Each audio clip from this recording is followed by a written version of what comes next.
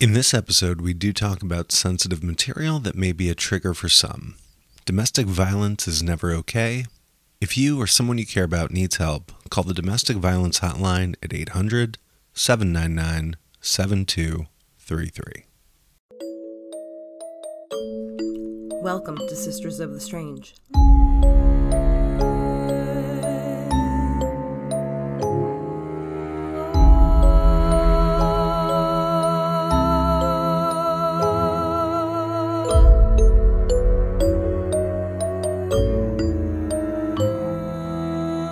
Welcome back, friends. Today we have with us the lovely, the very sweet, and the super talented Nancy Ann Ritter. Thank you for joining us today. Well, thank you for having me. I feel so honored. Oh, we're honored. I have to say right now, fangirl out on you because you are in one of my favoriteest movies ever. Scream 1996 is one of my go-to movies. I just love it. And the scene you were in was amazing. And it was so pivotal, just the way Sydney saw herself and how people saw her. And I don't think that movie would have been the same without that moment between you and the cheerleader. So thank you for being just ingrained into my memory and just part of my happy thoughts. Well, I'm so excited to be part of your happy thoughts. Do you think of the girl in the bathroom daily? Not daily. I mean, frequently, believe it or not, though, especially with, the most recent Scream dropping. Thanks to modern therapy, I'm down to twice a week. We're still making progress. I mean, sometimes dress up in my beautiful purple top and the mom khakis. I don't know you well enough to admit to that yet. But I can tell you he does. He made me cut his shirt because it was too high, but It's okay. You're so silly. Oh, wow. Do you have any starter questions for Nancy? Anne, because I always I'm not Peter. I can't just let flow.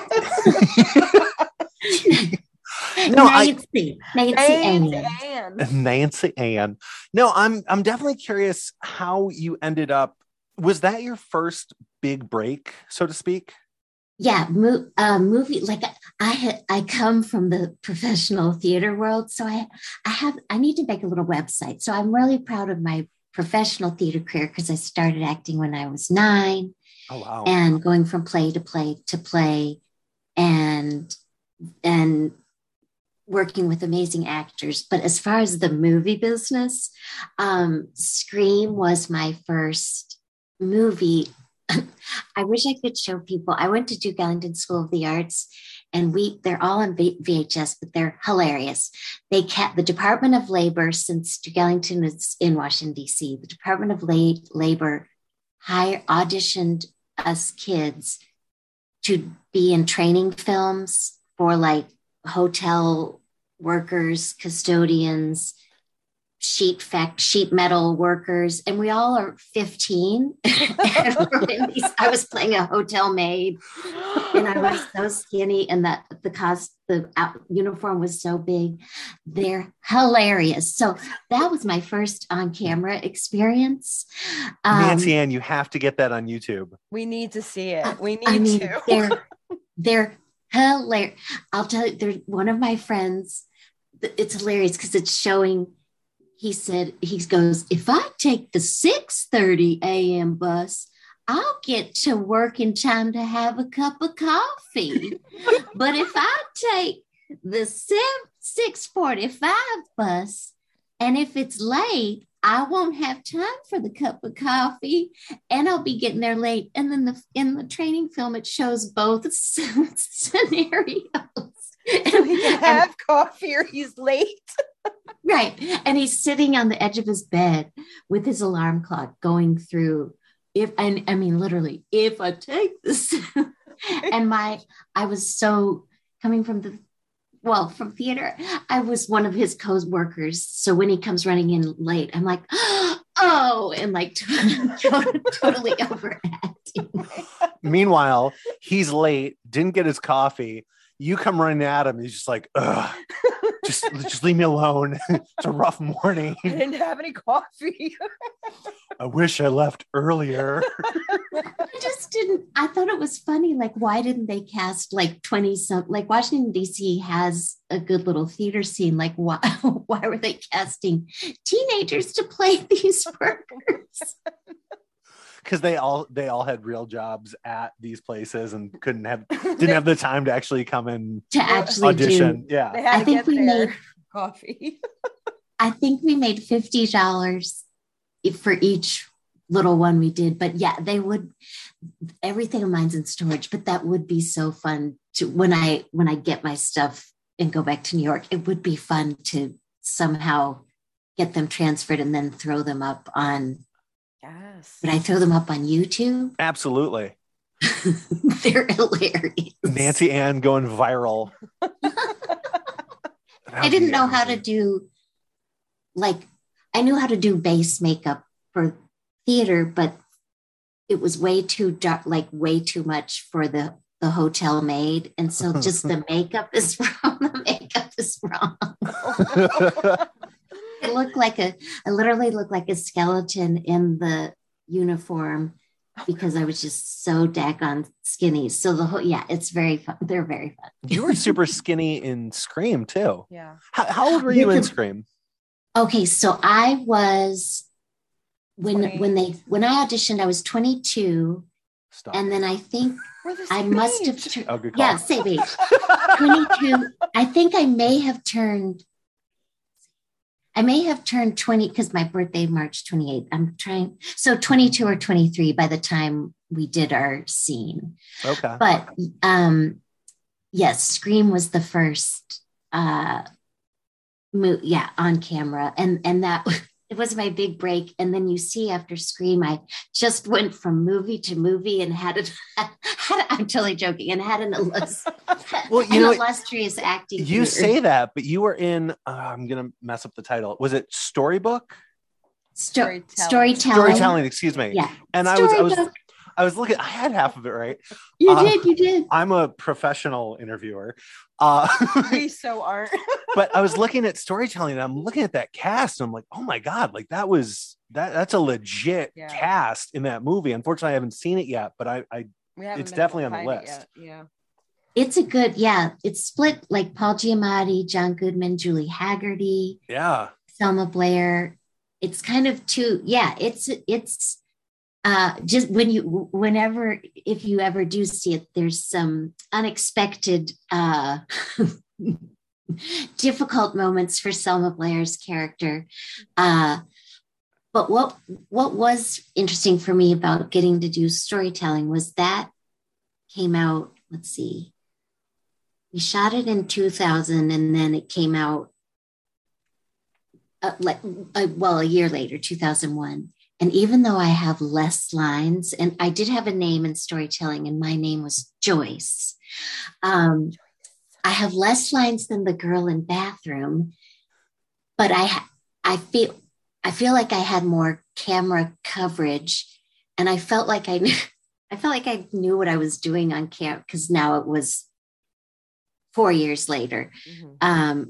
I felt a lot more comfortable with being on camera, and the Todd Solondz, who wrote and directed Storytelling, he was able to kind of be right with us in the scene, like not that he was lying on the ground, but when he was doing our I'm in 2 creative writing college classroom scenes. And what I thought was really fun was, I was nervous, but fun. Each time he ran the scene through, he would put it on each of us and run the whole scene with the camera on me. And I was like, oh, this is embarrassing. Because I only have maybe 2 lines in one scene and maybe 2 lines in the other scene. But what was fun was if I was doing something he liked, he would just whisper encouragement. And then it allowed him to pick and choose in the editing room, like what he liked of what each person was doing. so because I could be near him physically, I wasn't as nervous. Whereas with Scream, my memory is so good with some things, but I feel like with Scream, Wes Craven was outside of the bathroom. So I felt far away from him. And so when they were doing the wide shots, like it was just me and Leonora in the bathroom it just felt like by ourselves. And then when Wes Craven was doing the close-ups, he took out our little bathroom mirrors and put the camera up. And he had to come into the bathroom and he goes, Nancy Ann, you look grotesque. And I knew exactly what he meant. He said, it looks like you're playing to a Broadway theater of 1,000 people. And so he just kept saying, shave it, shave it, shave it. And so I knew exactly what he wanted, but I just felt so nervous. It was just a different setup on the Scream set than on storytelling. Plus Scream was 4 years earlier. So I really feel my film acting had grown from 1996 to 2000. I don't even know how you describe it, because we're doing a Zoom interview with Nancy Ann, but you're doing that actor pose with the hand under the chin. I notice a lot in the other interviews. I'm doing the weird. I love it because my parents are right upstairs. Because our house is pretty tiny. So I noticed when I whisper, I do this hand thing, which I don't. I've only discovered doing it with these interviews. I'm endeared by it. I think it's great. Okay, good. Was it a hard transition going from theater to film? It really was for me, because starting out at 9, going from play to play, I just felt very comfortable. And there was never, literally, I would finish one play, go right on to the next play. And then by the time I was at Duke Ellington School of the Arts, that's when I started to get to do professional theater. And so I just felt very comfortable in that world. So Scream, initially when I auditioned for Scream, I auditioned to play the cheerleader, and I was so terrible. But what I thought was kind of, I guess, interesting, because I didn't have time to prepare. When Wes Craven was screen testing the 5 actresses the short answer is yes. For me, it was a big leap. No to worries. go from theater to film. It was not an easy transition. The learning curve there's been a big learning curve. And when I started I've had big parts in small little independent films and just a few, but by the time like 2003, 4, and 5, I just got a lot more comfortable with doing the films, and then especially with auditioning. By the time I left LA after 5 years and got to New York, I was auditioning for amazing movies and TV and just got the hang of it just the more I was auditioning. But with what I think was interesting, and I hope all the listeners, I hope you all find it interesting, and the listeners, the day that he screen tested the 5 actresses for Sydney, they hired me to be the female stand-in for that audition day for Sydney. Oh, very cool. The first half of the day, Wes Craven didn't need me, so I just kind of stood, not right behind him, but I distanced myself. Can you imagine if I was like, hi, Wes, I like how you're directing this scene. I would go with Nev Campbell too. And if I started blowing on his neck. No, he had a good view. He had a good view of his monitor. And then the 2 scenes. And the 2 scenes were the scene where Skeet crawls in her bedroom window and they have the top of the nightgown action. Mm-hmm. And then the second scene was when the killer calls Nev.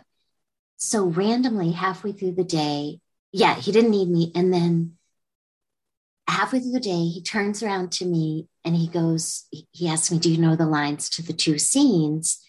And because I'd been watching the actresses doing the scenes, I said yes. And he gave me a little script and he said, I'm going to go check on the next actress. He said, but I want you to actually do the scene as Sydney. He said, so that I can work with different camera angles and lighting. So thankfully, I didn't have time to be nervous. And I guess because I've been watching the actresses, I was thinking, oh, if I were auditioning today, what would be my little take with Sydney? And the one little thing I remember very vividly, it would be fun to take my script as in storage, but to see what everything seemed to have really, what was in the script obviously made it into the film. But one of the lines originally on that day, do you remember where Nev Campbell says, so you thought you could sneak in my window and we'd have a little raw footage? Of course. So the line that day in the script was, so you thought you could sneak in my window and we'd have a little bump, like bump, like hump, but bump, like bump hyphen bump. And I thought it was so funny. So, and it was I was like, as I was watching the actresses, I guess coming from the theater, I was like, oh, I'd go to town with the little phrase bump. So I remember trying to, but what I did the audition, not the audition. I just did the two scenes, and Wes Craven beelined up to me and he puts out his hand and he goes, that was excellent. And then he goes out of the big warehouse space to get the other actress. And he said, have her read for one of the bathroom girls. But I think, and then my audition for the cheerleader was terrible. I don't know why. It was just felt very seamless on that Sydney day. I guess because I just didn't have time to be nervous. I don't know. Now looking back, if I'd known how things were going to develop from that, I probably would have been super nervous, but I was just doing what he asked me to do. So it felt just very comfortable. But by the time I auditioned for the cheerleader, I came in with all these makeup props. And I mean, terrible. Leonora, who plays the cheerleader in the movie, is so perfect. But I was I would say that audition is probably one of the worst auditions I've ever given. And I was nervous. I was nervous because there was too much lead time. And then I guess I wasn't surprised, but usually when you go on your first audition, you just audition for the casting director. So it's just the casting director, a reader who plays the other part, and me, the actor. But on this day, Wes Craven was there, one of his producing partners, the casting director. And so I didn't expect that. So then I got really nervous, but like Wes, when I came in and shook his hand, he started bowing to me. And I was like, what? Did someone drug his drink? Oh my goodness. Because just little Nancy had. I would have passed out.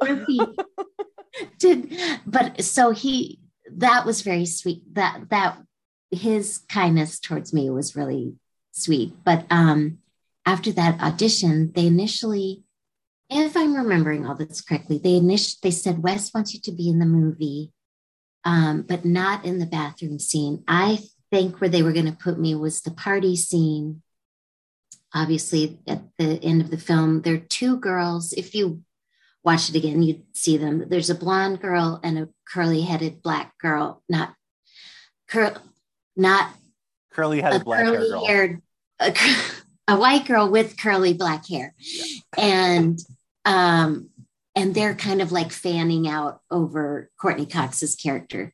So they're in that living room scene throughout. So I think that's what I would have been used as. And then out of the blue, the production director called and he said, Wes has rearranged the shooting schedule. He's going to shoot the bathroom scene. And we need to know if you would be willing to play the girl in bathroom. And I was like, give me a moment to think. I have no agent. Let me call I suppose. Give me an hour. So I was like, yes, of course. And that was like on a Tuesday. I was on the plane the very next Wednesday.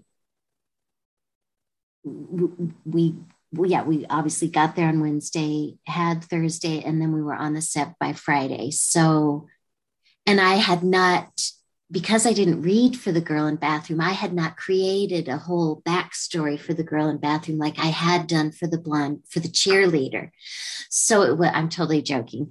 I'm glad you said, because I was ready to ask, like, what was your backstory for her? What was your motivation? Where was the cheerleader right before she came in the bathroom? But it all happened so quickly. And so having read the cheerleader, that was what I knew. But of course, I mean, it wasn't hard to learn the girl in bathrooms lines. Nancy, and just to clarify, were you on set originally for the cheerleader role, or were you on set for another reason, and then you started auditioning for parts after that? Oh, by the time I got to the set and they were filming, it was me as the girl in bathroom. So the initial way I met Wes was on the screen test day for Nev.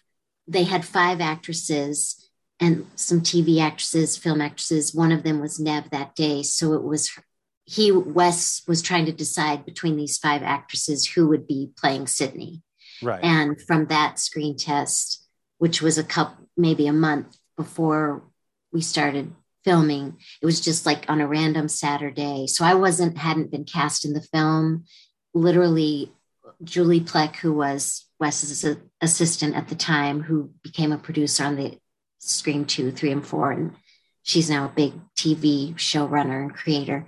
She was the one who called me and she said, how tall are you? And I said 5'7". And she said, that's great. The 5 actresses, the average height is 5'7". That would be perfect for Wes to do the lighting. So that was just an audition day. So at that point for the Sydney girls, and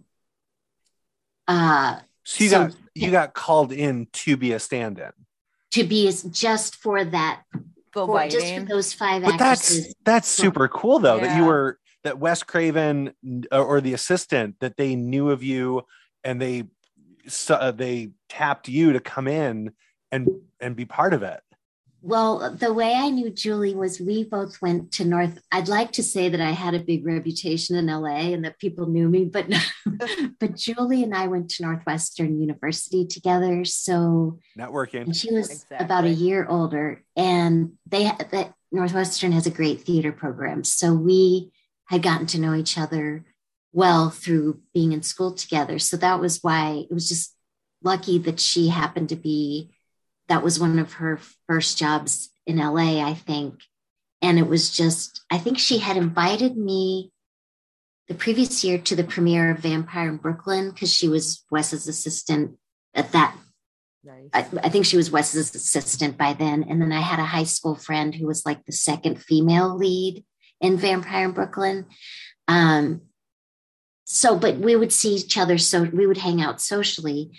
So on weekends, not all the time, but kind of regularly. So yeah, it was just a random phone call from her one day, but I thought it would be one and done. So it was just that whole day of how it all turned out was, I look back on it now and it does seem like a mini miracle that it all turned, that Wes was so enamored by you. Yes, 100%. He was enchanted. No, 100% though. Like, I'll say this just because, spoiler alert, we were talking a little bit before this even started, and I'll say it right now. Like, Nancy, and I love your energy. You Absolutely. Are adorable, and it's been so much fun talking to you. It has. You are very energetic. Oh my god, just like amazing. The effervescence, like absolutely like effervescence. You're you're a bubble bubbly and a light. Like, seriously, a bubbly light. Yes, 100%, Michelle. Well, we worked at Northwestern. Well, that's so nice. I have very outgoing parents who just are twinkly and wonderful. So I think I definitely got the effervescence from them. And then just growing up in the theater, for sure. there was something you said. I was just going to say. Sorry. We're the worst. He does. No. I will It was derail anything. It was off of something you said just a moment ago. Oh, darn. I say a lot of things.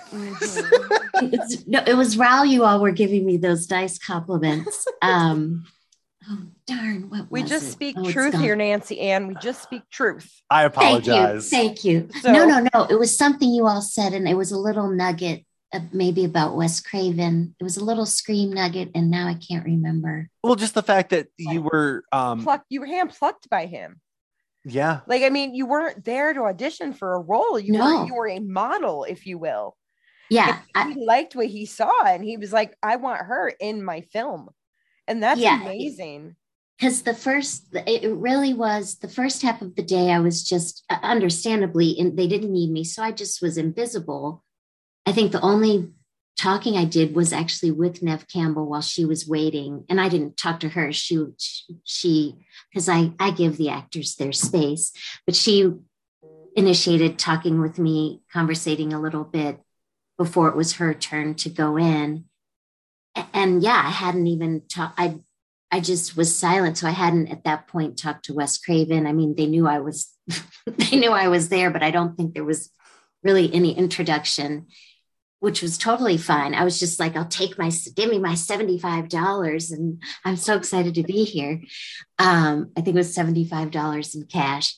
But yeah, when he turned around to ask me about doing the scene, and then when he was so complimentary at the end, it was funny. Like once he put his stamp of approval on me, then the two producers, like I was suddenly visible in the room, and that felt really nice. And then Lisa Beach, the amazing casting director, she came running over and she's like, we're finishing casting the lead parts. And then when we're finished with all of that, then we'll start bringing in actors for the smaller roles.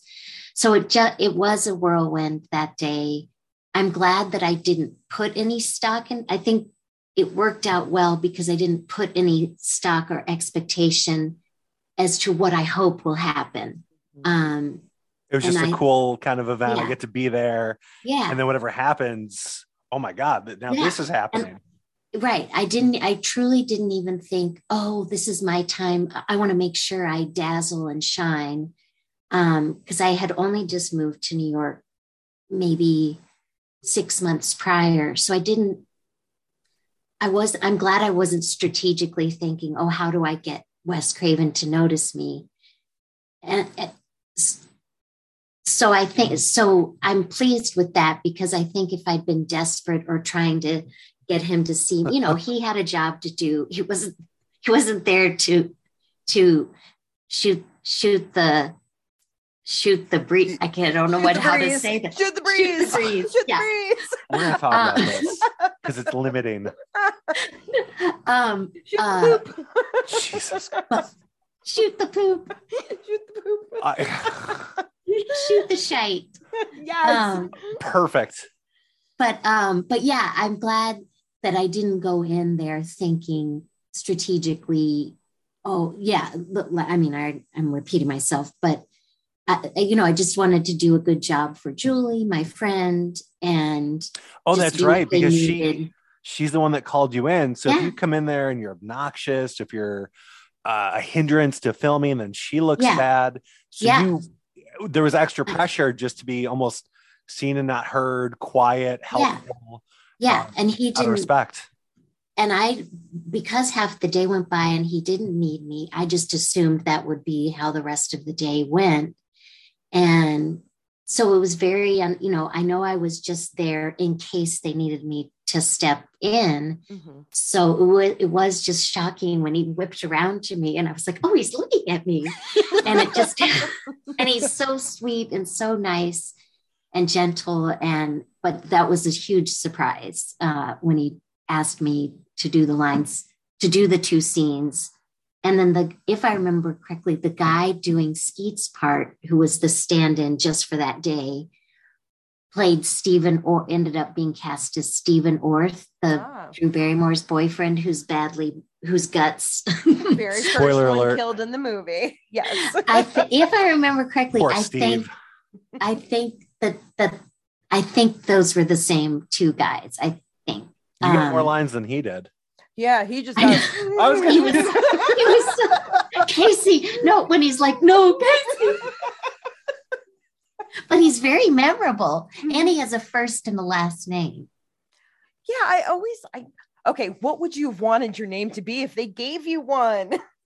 Well, I have to say, a fan, because of all of this convention stuff and all of this new attention that started in August because of the Scream 25th anniversary, and all this like my Facebook friends went from 800. Now I think I'm almost to 4,000, and it's all Scream fans. Atta girl. So one Scream fan said, ever since I saw the film, I decided your name was Stacy. And so for years, so I said, Stacy it is. And I don't hate that. I don't hate that. So no. I'm sure I would have come. So I because the filming happened so quickly, I had not come up with a name for the girl in bathroom. I'm embarrassed to admit. So when this fan mentioned Stacy, and she was the way she wrote it, she was like, she's just always been Stacy to me. Is that okay with you? That's great. Oh, that's so sweet that she asked your permission. Is that okay with you? I love that. So I've gotten the interest and just the fan. I hate even saying fan because they feel like friends, but I know that's the word you're supposed to, the word people use, but they've just been so fun to interact with just over social media. And they just every week, one guy was like, did you get to keep your costume? I hope you got to keep your costume, because then when you go to the conventions, you can dress as the girl in bathroom. And if Leonora's there, she could be in her cheerleading outfit. And just so many cute questions. And was that a costume, or was that what you were wearing? Like, that was a costume. Okay. And beautiful it was, and flattering. You definitely wore purple. Well, not everybody can pull off. I was going to ask if it was blue, because in my head I see a dark blue. Like a lavender. It was a lavender. I wish so. They tried before the mom khakis that they tried me in. It was a cute little purple mini skirt, and I wish I would have advocated, but Wes came in and he preferred the khaki pants. And at the time I thought, oh, that's a good, wait, what'd you say? Too much purple. She looks like a grape. And at the time I thought, I guess the khakis are a good contrast to the, cute, pretty little cheerleader. But when I saw that they first had a cast and crew screening, and when I saw how the costume looked, I was like, oh dear. I mean, it's such a fast scene, but I think about that purple mini skirt and I think, oh, I wish I could have worn the purple mini skirt. So did you get to keep it? I didn't even, because they were mom khakis and I was embarrassed I didn't mind how they looked from the front, but I was skinny in that movie, but I have an ample caboose that you kind of notice when, actually my cousin was like, when you sashay out of there, your caboose is really noticeable, because I hadn't really, and now when I see it, I think, oh yeah. I didn't even ask because I did not feel pretty, Michelle, that day. I didn't feel so pretty. I pulled it up. I Googled girl in bathroom with cheerleader, and it's very lavender. I don't know what I was thinking. And the green. And the green what? Barrettes. The green barrettes. Oh, yeah. How cute are they? And Nancy, I'm so sorry. I don't know if you can see it. Come down a little bit. That picture I can handle. Yes. That one I can handle. It's the one close-up that he got of me that makes me want to hurl. Oh, no. now he's going to look for it. It is good. It is a good reaction shot too. I think I know what you're talking about too, but it's so fugly to me. You just look disgusted. Hair. Yeah. And they've given me those bangs. I have to admit, because sometimes I lie and say that they gave me that haircut. If I'm really telling the truth, they gave me the bangs. They cut the bangs. For some inane reason, I'd flown home for like Easter, and I went and got that horrible shelf bob haircut. my gosh. It was a different time. What drug? At the back of it is hideous. It was the 90s. It's not your fault. It was the 90s. And in some interviews, I lie and say that they did the whole that they did the whole haircut. We're gonna cut this out. We'll let that rumor stay on. Well, it was not Nancy Ann's choice. They did this to her. How could they? Wes Craven, you. No, we can't. Don't smite the man. He's not with us anymore, and I love. But I did think it was. I didn't expect them to cut the bangs, so that was. I mean, that was fun. But yeah, I've never had I don't know what drug I was on when I was like, yeah, I want you to give me this shelf cut in the back. But I guess it did work. Yeah. So fans have always been like some of the mean fans. Oh no. Are there mean fans? No, we actually have, we have, I literally 99.9%, they've all been amazing. But my friend, I never interacted with fans in all of the 25 years. Not because, I mean, occasionally, maybe once a year, someone would say, could I have your signature? And I would always be so shocked because I was like, what do they... Signed girl in bathroom. Oh my God. Stacey. And it was during my bad marriage. So I would find the message and then I would want to send them something, but because the husband was so horrible, I just never, I mean, literally it was maybe 5 fans over a 25-year period. But my good friend, I was like, why did he send this to me? But I do think it's funny. He sent, I guess, a fan right when Scream 4 came out, a fan had gone through the film and critiqued it. And when he got to the bathroom scene, he said that Leonora, he's like, who put these 2 40-year-olds in the movie? And then, I thought it was hilarious. And then he said, we look like we're from the Gabrielle Carteris School of Acting. And Gabrielle Carteris is from Beverly Hills 90210. Oh, Andrea Zuckerman. She was like almost 30, if not 30, when she was playing. And I thought, at first I was like, oh, but the fan is not wrong. The fan is not wrong. The person who wrote that, I was like, that's pretty correct. I mean, I was not pleased. Oh my God. I agree with everything they said. I applaud your maturity at appreciating that. I don't know that I agree with it, but I like where your headspace was in, that you could respect it. Yeah. I was glad disagree. that they had such an opinion, made me happy. And because I had just gotten my husband to leave our apartment in the marriage. So I had much bigger things. So when I read the comment, I was just like, oh, that's child's play to what I was going through in my little New York City apartment. But since there've been a couple, one fan, he was like, you're not a scream queen. You're only in that. And I don't call myself a scream queen, but the fans do. And he's like, you're not a scream queen. You're only in the film for a few seconds. You're a scream princess. Wait, what'd you say? I said, that's fine. You're a scream princess. I'm a scream princess. But it does. I like scream princess more. Scream princess. And then Michelle called her a potty princess and she hung up. It was the weirdest thing. I mean, it was a bathroom. Potty princess. I like that. Don't like it. Don't embrace it. I love it. But the fans have been amazing. They've been amazing and so fun. And being 48 years old, like, how Jimmy Kimmel has the big celebrities come on his show and they read the mean tweets about themselves and they have such a good sense of humor.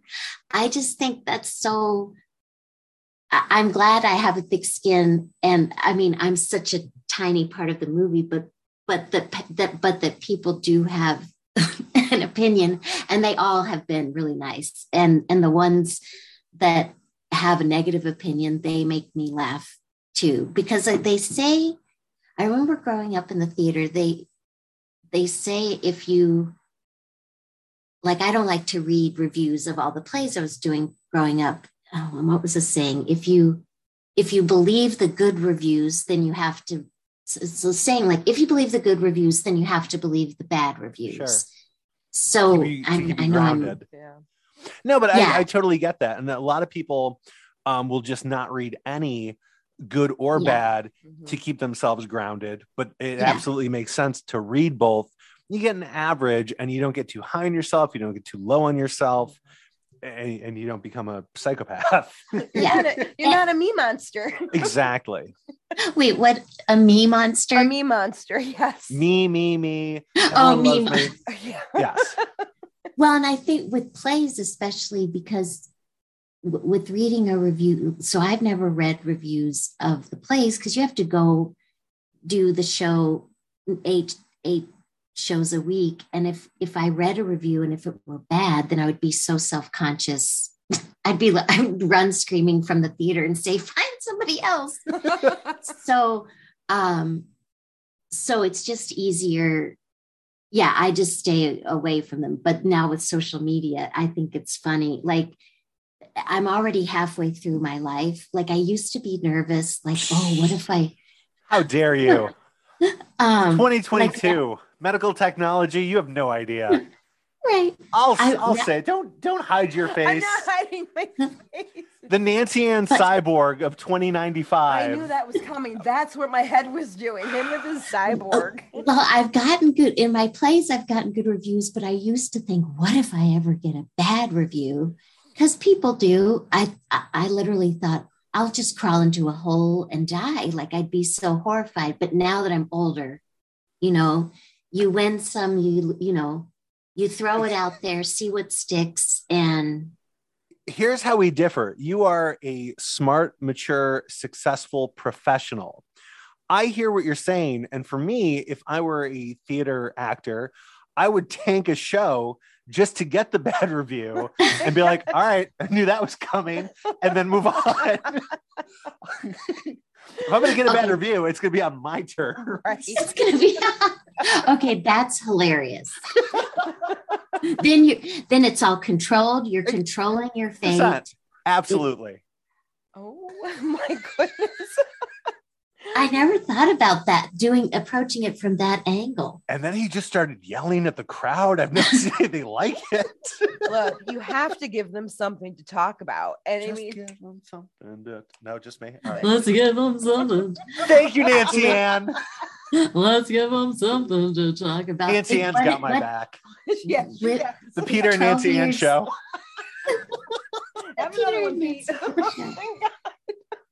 It's Peter and Michelle. Michelle and Peter. Yes. Yes, Michelle and Peter.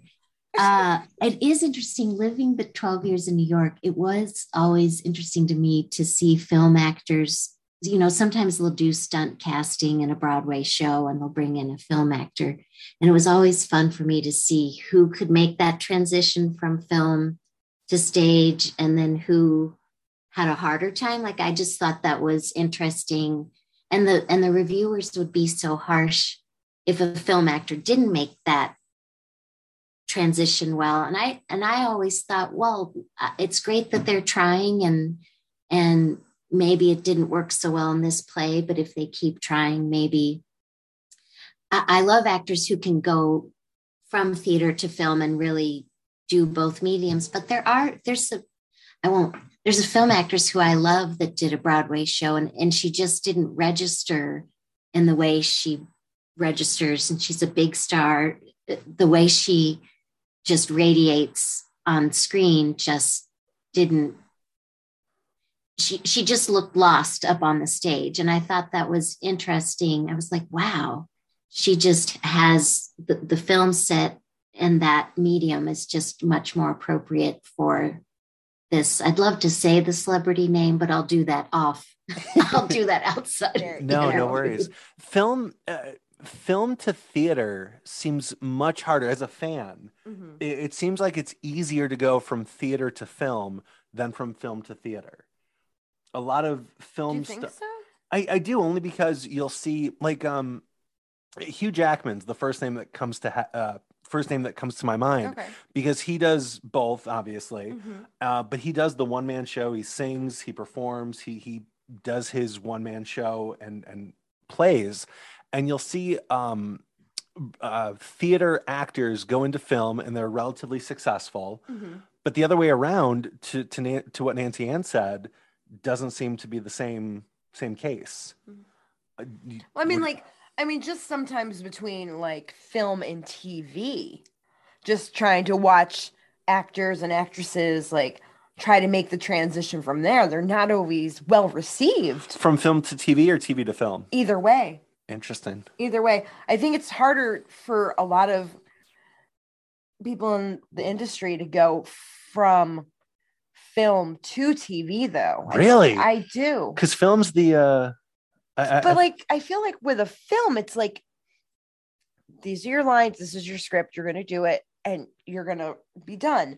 But with TV, there's like so many different scenes, and if they're like reoccurring, it's like always a new script. And if you've seen somebody that you love or don't love in a certain movie, I feel like the reception is going to be weird on TV. It's like, I feel like people think, well, what are they doing on TV? I thought they were like, movie stars. But there's breakouts.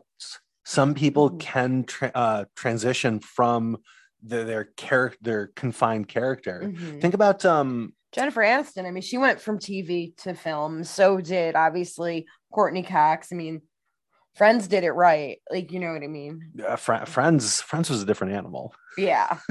Well, yeah, it was an animal all of its own, for sure. Look at Steve Carell, though. Steve Carell, who did The Daily Show, who did The Office. Do you like Steve Carell? I do, yes. Isn't he wonderful? He became this huge actor, did the comedy movies, but then he was a legitimate drama actor.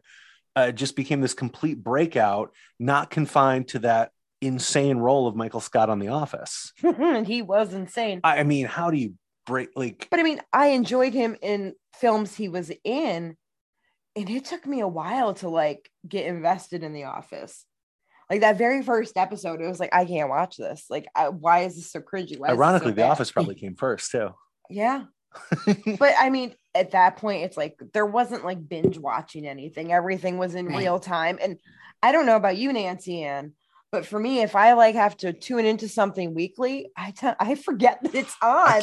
I cannot do weekly anymore. Like, it's so bad. See, because I'm living with the parental units. We don't even have streaming. We have HBO and Showtime. We don't have Netflix. I'm so sorry.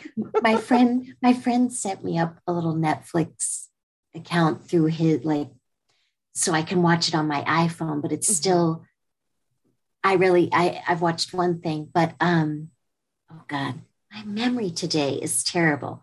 But yeah, so we still do the weekly show because like Young Sheldon, the little takeoff from Jim Parsons' character. So that's our Thursday night at 8:00. That's sweet. And then Grey's Anatomy at 9:00. Oh, so my we God. still have that event TV, which I think is fun. But it's also just because we're technologically so behind here. That's kind of sweet though, that you do that as a family. For me, I'm just selfish and I want closure. Like I want to know what's going to happen. Yeah. And because I've got such a low attention span. He's like a squirrel. He is. I've been called that before. A squirrel. My undiagnosed ADHD. Like for sure. Take advantage of my attention while you have it, because I'm going to move on to something else. I'm going to forget about you. Yeah. I mean, there's a couple of things that we've started that we forgot because we just didn't. We jumped to something else. Or we jumped to something else because somebody was bored with it. I don't. What was the... maybe that was me. What was the Steve Buscemi show? I was going to do it. Oh, Empire? Empire. I love Steve Buscemi, but I never saw it. But it was dry, but it was good. But Michelle needs more. But you didn't do Peaky Blinders either, which is amazing. But it was too either. I know. Final season's coming out. I mean, is James Corden in Peaky Blinders? Was that? James Corden is not in Peaky Blinders. That's Okay. I can't think of his name. Dude that played Scarecrow in the Dark Knight trilogy. Cillian Murphy. Is it? Cillian Murphy. Yes. Yeah. Okay. We got there. Tag team. I wanted to tell you something. Speaking about the TV, when I was at Duke Ellington School of the Arts, any big time celebrity that was in town would come to the school, and a big time entertainer would come. So and then not always big time people, but the head of the theater department from Rutgers University came and did like a little, just spoke to us. And Henry Winkler was his theater student at Rutgers. And that Henry Winkler, when he got the part of Fonzie, he called this teacher named Harold Scott and he said, "Should I take the role?" And Harold Scott said, "Yes, but know when to leave the show." And because don't jump the shark. So, well, he meant because if you stay with the show for so long, you're going to be typecast, totally identified as Fonzie, such that when you go into an audition room for something else, they'll just be like, "Hey, Fonzie's here." Like, because he was so good and so that role. Yeah. And I didn't know until the guy came to our high school, the theater teacher guy, that he had come from the theater. Henry Winkler had come from the theater and he loved his time in the theater and doing plays. But so that's what that theater teacher meant. Just know, if you're going to do it, know when to maybe step away, like Steve Carell stepped away from The Office after several years. But I mean, I still, in the interview, some of these Scream interviews, I still call him Fonzie. He is. Because he was there. He's Mr. Coach Klein. The water boy. Oh my God. That's someone else. In another interview, they were talking about that. But I always have, because the reason I have a little thing to talk about him is they just, on the bathroom scene day, they had just finished shooting his getting stabbed scene. So the first time I see him was in his principal shirt, button down principal shirt, and he's got blood everywhere on his shirt. And I was like, "Oh, that's Henry Winkler." And so I was like, "How can I make him laugh?" And I was like, "Nice shirt." And then I was like, "Oh no." Did he laugh? Did he laugh, right? He laughed. What was he doing? Oh, so but it was so bad. And then he did stay. We had lunch together, and he and I were getting lemonade at the same time. And I was like, "Oh my God, I'm getting lemonade." Like it was a pitcher of lemonade. But I thought that was so interesting because he was so, he really was iconic in that role. It's such an iconic role that, at the Smithsonian here, of American history, they have Fonzie's jacket on display. I mean, yeah, he's so just vivid as that character.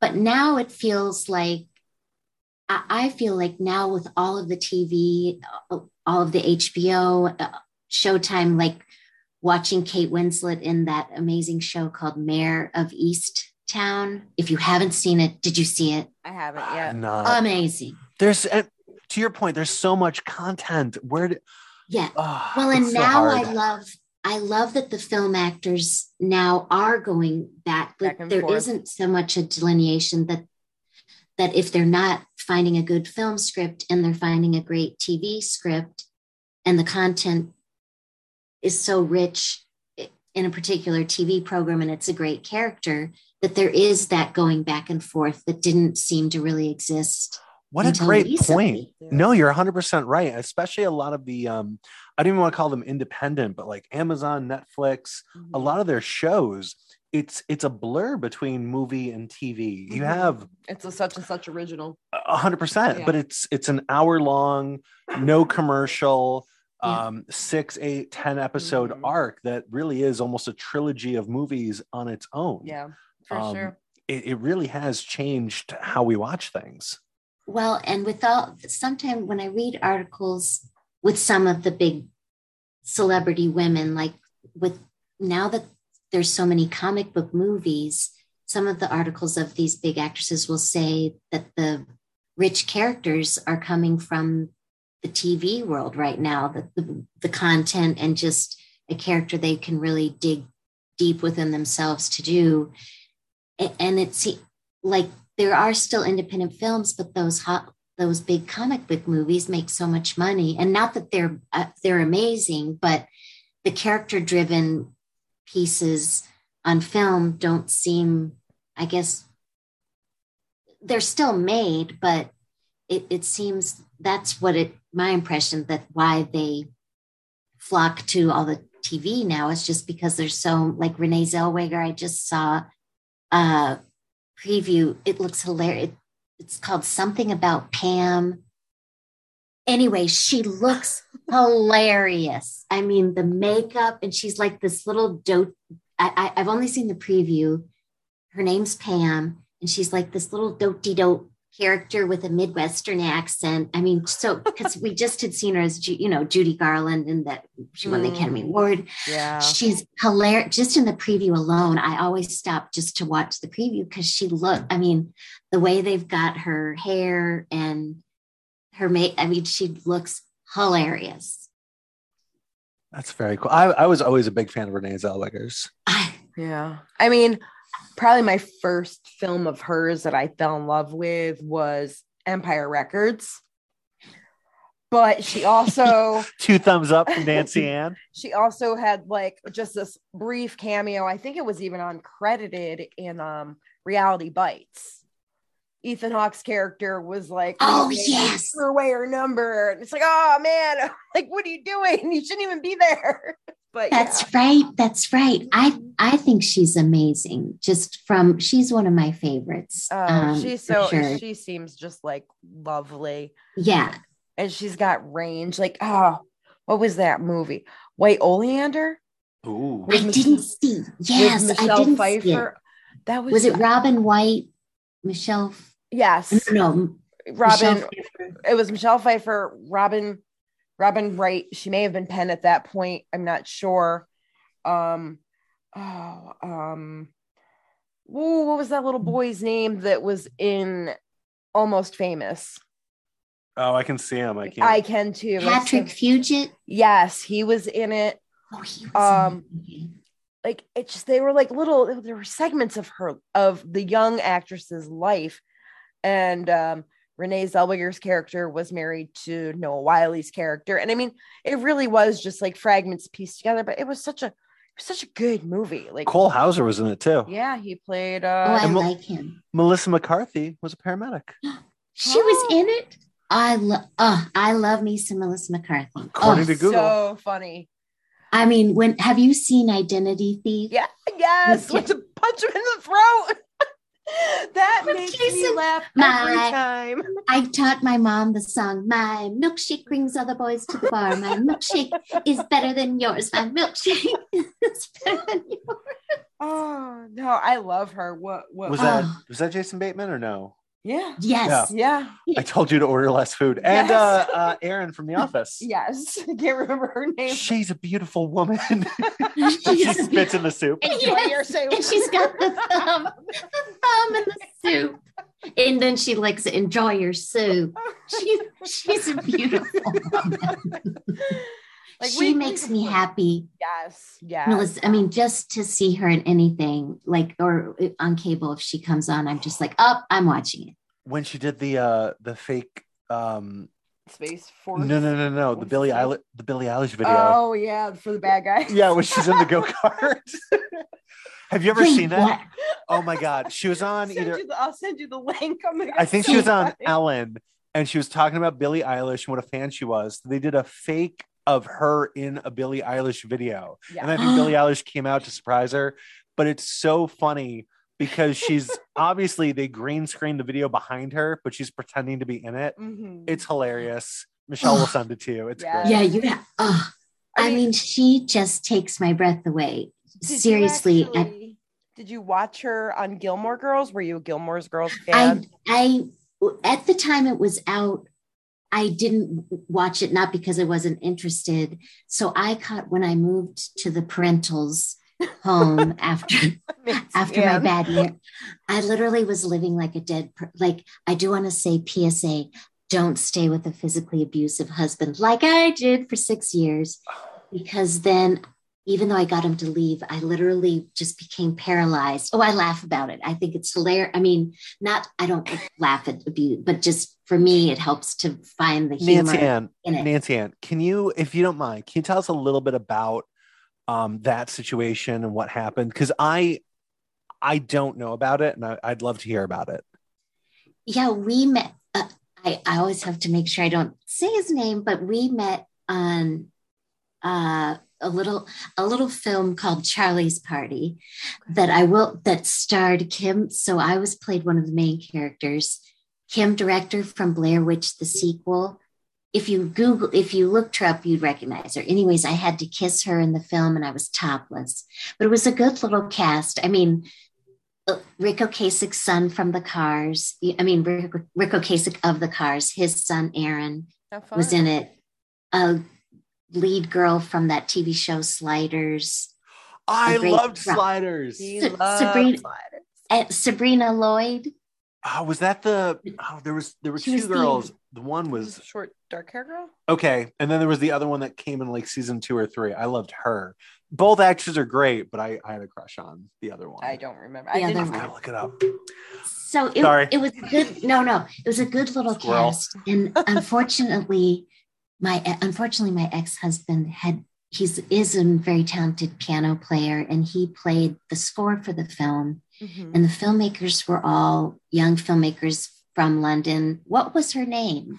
Okay, sorry. Sabrina Lloyd was the one you're talking about. I had a crush on Carrie Wooher. I think it's just Wur. I think it's just pronounced. The H is throwing me off. I think wasn't she on MTV? Wasn't she on like an MTV like remote control or some weird show too?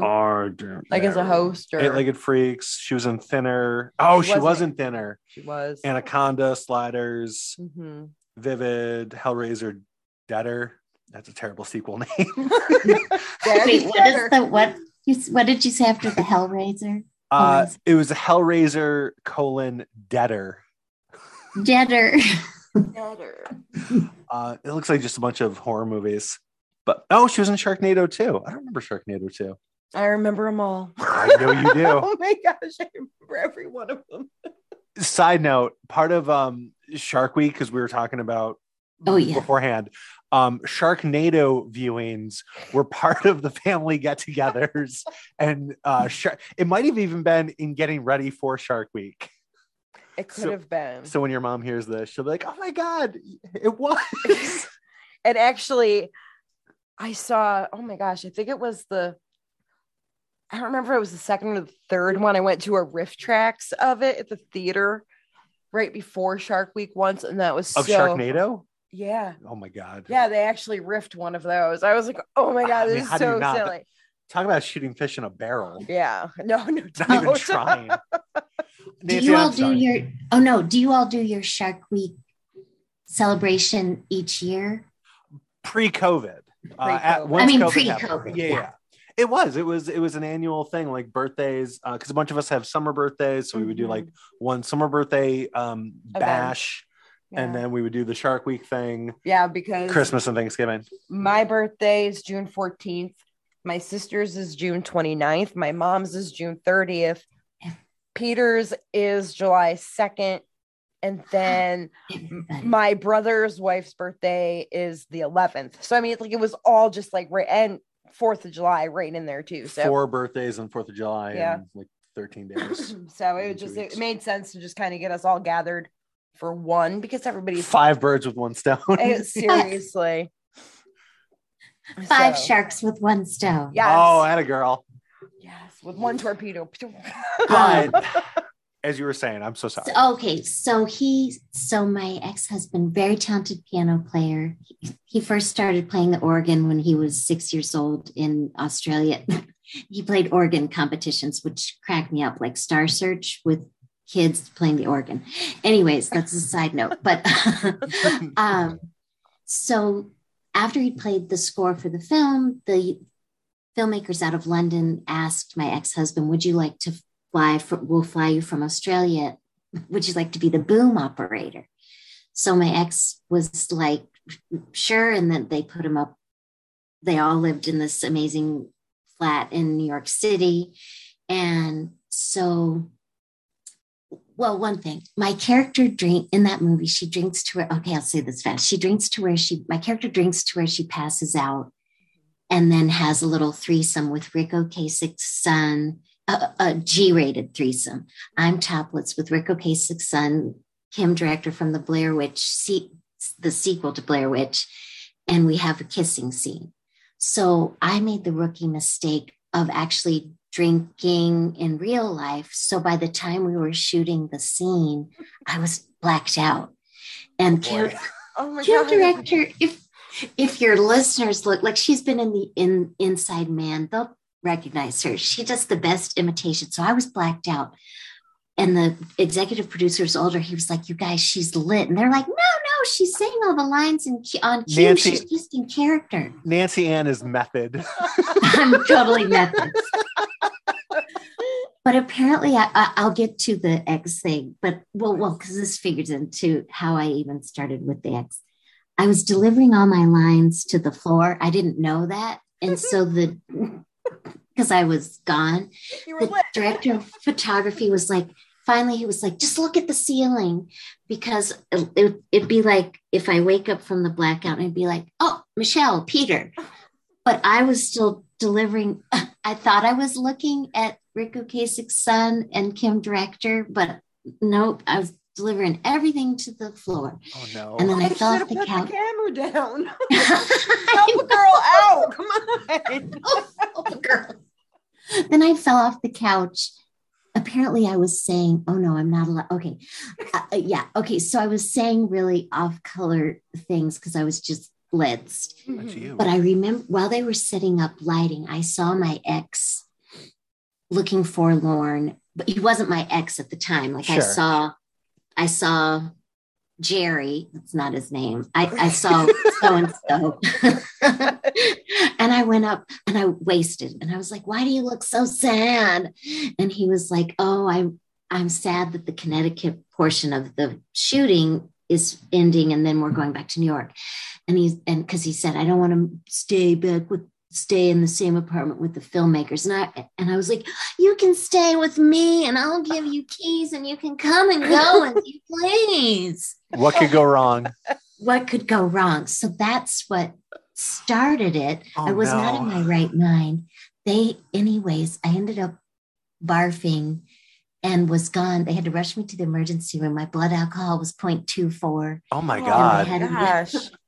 Hooked up. But I remembered that the next morning, so they had to reschedule the filming the scene for the next night. I remember the next morning, vaguely remember, no, I don't want him to stay in my apartment and come and go as he pleases. Like, oh, what was I thinking? What was I thinking? That's not happening. And then when we got back to Connecticut, when we got back to New York and we were filming one of my scenes, he came, I was putting on my makeup and he was like, do you want to go for, he has an Australian accent. I don't know why I'm doing a Southern accent, but he was like, do you want to go get a cup of coffee? And literally my inside voice was saying, no. And I was like, okay. Aww. And then from the moment we had that coffee, he started staying with me I was in a little furnished sublet with a twin bed. And I just had him move on in. And I know, the one thing I console myself with, he wasn't physically abusive while we were dating, but he had a temper, and my dad was like, oh, you got to get rid of this boy. And he was 4 years younger than I was. He wasn't a boy. He wasn't a boy because I don't want people to think I'm no, but to your dad, 12-year-old. To your dad, you're a bunch of kids. Yeah. Nancy, I'm just going to interject really quick. Did you have, besides your dad, any kind of support system, friends or colleagues that were like telling you, Nancy Ann, like red flags, this guy sucks, get out of here? I was seeing the red flags, and so 2 times I had him leave, but the only place he had to go that he could go to was a hostel. So then I would put him in the hostel, and then I would feel badly. And I'd go back and get him out of the hostel, and I'd lure him back to my apartment with a bag of Doritos. Like he was. Because he never, in Australia, they don't have Doritos. Were they regular or Cool Ranch? I fucking I'm Cool Ranch. Right, they were Cool that. Ranch. That we're gonna was bleep that because I was gonna ask if they were nacho cheese or Cool Ranch. No, Cool Ranch. All jokes aside, I love her so much. We were so on the same page with that. God, I'm so sorry. I would go and get him out of the hostel, and then he had to, because of his visa, he had to go back to Australia. And at that point, I had moved out of the sublet into a great 1-bedroom apartment that was rent stabilized. And he helped me move in there. And when he got back to Australia, the red flags were hitting again. And I sent him a breakup email, very concise email. My parents sent me up a bouquet of flowers, and it was like a victory. And then I remember coming home that next day, and I still had an answering machine, and I could hear his voice on the answering machine crying. And I stupidly picked up the phone. And then he said, just give me a chance. He said, if you don't let me come back over from Australia, I'm going to throw myself off the bell tower of this church where he played the organ and commit suicide. Now I know that that's a tactic of an abuser. 100%. I didn't know that. My psychiatrist, well, after the fact, she was like, well, you should have let him. And I was like, I know that now. Oh my gosh. And I remember in that conversation not being compelled by it. Like I was like, go ahead. In my head, I was saying, go ahead. But I felt there was a part of me that 1 little percent part of me that felt sorry for him, or how bad could it really be? And a month after we were married, that's when he blasted our landline phone, which back in 2003, landline phones or 2004 were pretty heavy. And stop making it to that. That's not that long ago. Don't make it sound like it was back in the day. But the landline phones were heavy then. This interview's over. I've got to go deal with my own issues. He blasted me over the head with the landline phone. Oh my God. And the police, we lived near a speakeasy, and these guys from the speakeasy, they were like, we know he's hitting you. And I covered for him, and I was sobbing. Then they were like, well, the police are right behind us. And that would have been the perfect opportunity to turn him in. But the markings from being hit in the head, like by the hairline, didn't show until the next day. And I covered for him, and I said to the police, no, I suffer from depression. I'm really struggling right now. And so I covered for the asshole.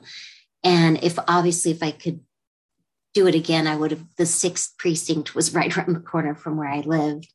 But I never had been hit before. I didn't grow up with abuse.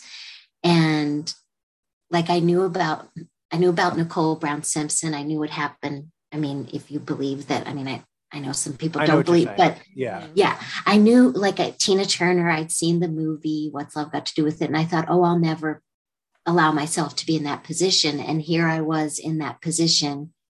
But I swear these abusers, they must all over the world all go to the same abuser school, because it's all the same playbook now, now that I know that. Mm-hmm. But he had managed psychologically to make me codependent, not financially codependent, but emotionally, I guess, codependent. And he was just very masterful with that. So on a separate note, the only thing that helps me now with the therapy is that I did try to get rid of him. And he was just like a dog that I couldn't shake off my ankle. Mm-hmm. So I did really try. But unfortunately, once that abuse started, I stayed another 6 years. And my dad came up on the Peter Pan bus, because I had 2 friends who said, if you don't call your dad to tell him what your husband is doing, we're going to call your dad. And so my dad, he was a captain in the Navy. He was still working at this point as a consultant to the Navy. He jumped on the Peter Pan bus and he was like, no, my nickname is Nar for Nancy and Ritter. He was like, Nar, he's got to go. And I was like, I know. And my dad was like, what? He asked my husband, why did you hit her? And my husband at the time goes, well, if you get in a dog's face, a dog's going to bite. Like, no remorse. No. I look back at it now, not that him showing remorse would have made it okay. No. But he's just such a sociopath. And my poor dad, I did have him packed like 3 or 4 times. I had his bags packed, and then my ex knew how to make himself look like a lost little lamb. So my dad tried for like Friday night, Saturday, and Sunday, and then he had to go back to work. And I took him back to the Peter Pan bus. My dad was just white, and because I did try. But I think him being from Australia, having no family here, like he just knew how to play that sympathy card. And so I had many opportunities to get rid of him. And it took me 6 years. And then I finally did get rid of him. His favorite thing, well, he loved head bashes. And then his second favorite was pulling me by the hair, throwing me around by my hair. So luckily, after he was like, don't you turn that fan off. And I went and turned the fan off because we were in bed, and he pulled me back from where I was at the fan by my hair and went back to the bed. And I was like, you've got to go. And thankfully he did. The very next morning, he went and got packing boxes. So I am lucky because I know sometimes the abuser won't leave. Yeah. So he did go. But initially, when he first was packing the boxes, because I was so codependent, I started taking the things out of the boxes. Oh. And so I was just a mess. It took me a year. So thankfully he left, but it took me a year for the light bulb to really go off that he was, because I pined for him for a year, and he would come by for wham bam thank you ma'ams, like 5 wham bam thank you ma'ams. And then he knew the code to our building. And if my mom was up visiting for the weekend, I learned not to buzz him in. And then he would stand in this like a creeper in the street looking up at the windows. Oh. But it took me a year to finally screen that, not answer the phone calls. Mm-hmm. And when the light bulb fully went off, it was like the curtain went down and I was done. And then that really made him crazy because I just cut him off, stopped answering the text. I was gone, and then sought out the divorce lawyer. And he, in a way, it was because the divorce Jerry didn't have a divorce, didn't have a lawyer. So my lawyer was kind of trying to be the mediator. And I was like, no, you're my lawyer. And my ex owed me like $4,000. And I was like, I will not accept a penny less. And I'm sure $4,000 to some people feels like chump change, but to me, it was a lot of money. But the lawyer really wasn't representing me. But then my ex left a really drunk message, and he, on my voicemail, and he goes, you know, your lawyer is a lazy cunt. And wait, I'm not allowed to say that. It's okay. A lazy cunt. You are fine, Nancy. But with his accent. You said with an accent, so it's not as offensive. Yeah. I was trying to do his Australian, but it didn't work.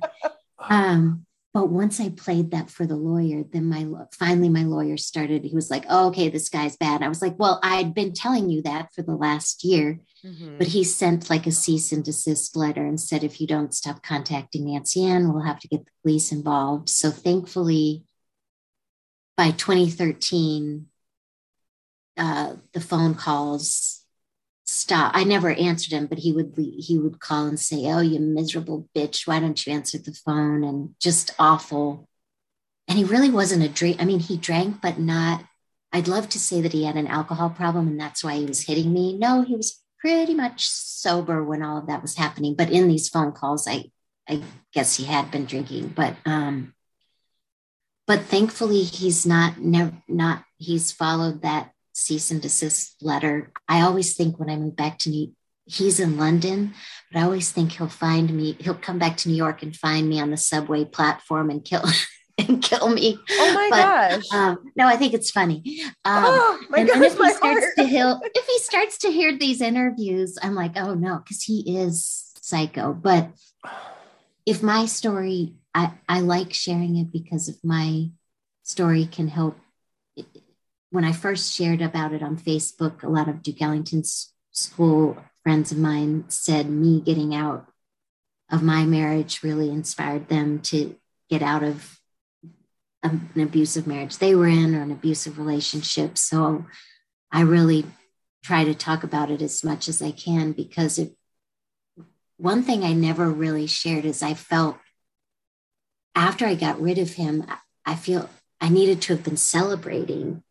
And I just became like a zombie, just basically I felt like a dead person walking because I was so depressed and I didn't know how to pick up the pieces and get back to my acting career. So I gave up this amazing apartment in New York. I stopped, my agent had retired. I still had my on-camera commercial agent. The cheerleader from Scream got me my commercial agent for voiceovers and on-camera commercials in New York, but I just was a shell. And so my little PSA to people is it's not even, for me at least, the marriage was horrible, but the aftermath of trying to restart my life and career, because he just sucked me dry. And he was such a depressed person. He would always say, I hope I'm dead by 50.